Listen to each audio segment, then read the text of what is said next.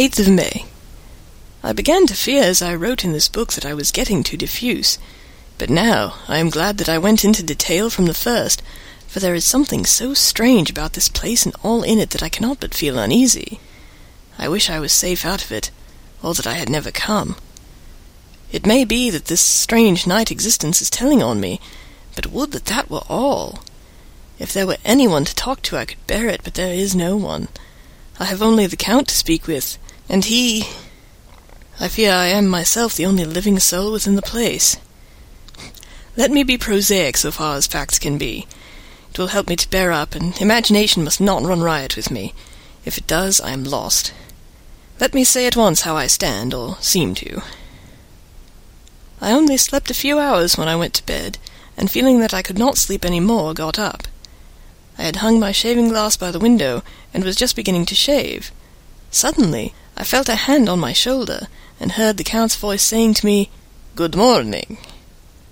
I started, for it amazed me that I had not seen him, since the reflection of the glass covered the whole room behind me. In starting I had cut myself slightly, but did not notice it at the moment. Having answered the Count's salutation, I turned to the glass again to see how I had been mistaken. This time there could be no error, for the man was close to me, and I could see him over my shoulder, but there was no reflection of him in the mirror. The whole room behind me was displayed, but there was no sign of a man in it, except myself. This was startling, and coming on top of so many strange things, was beginning to increase that vague feeling of uneasiness which I always have when the Count is near. But at the instant I saw that the cut had bled a little, and the blood was trickling over my chin. I laid down the razor, turning as I did so half round to look for some sticking plaster. When the Count saw my face, his eyes blazed with a sort of demoniac fury, and he suddenly made a grab at my throat.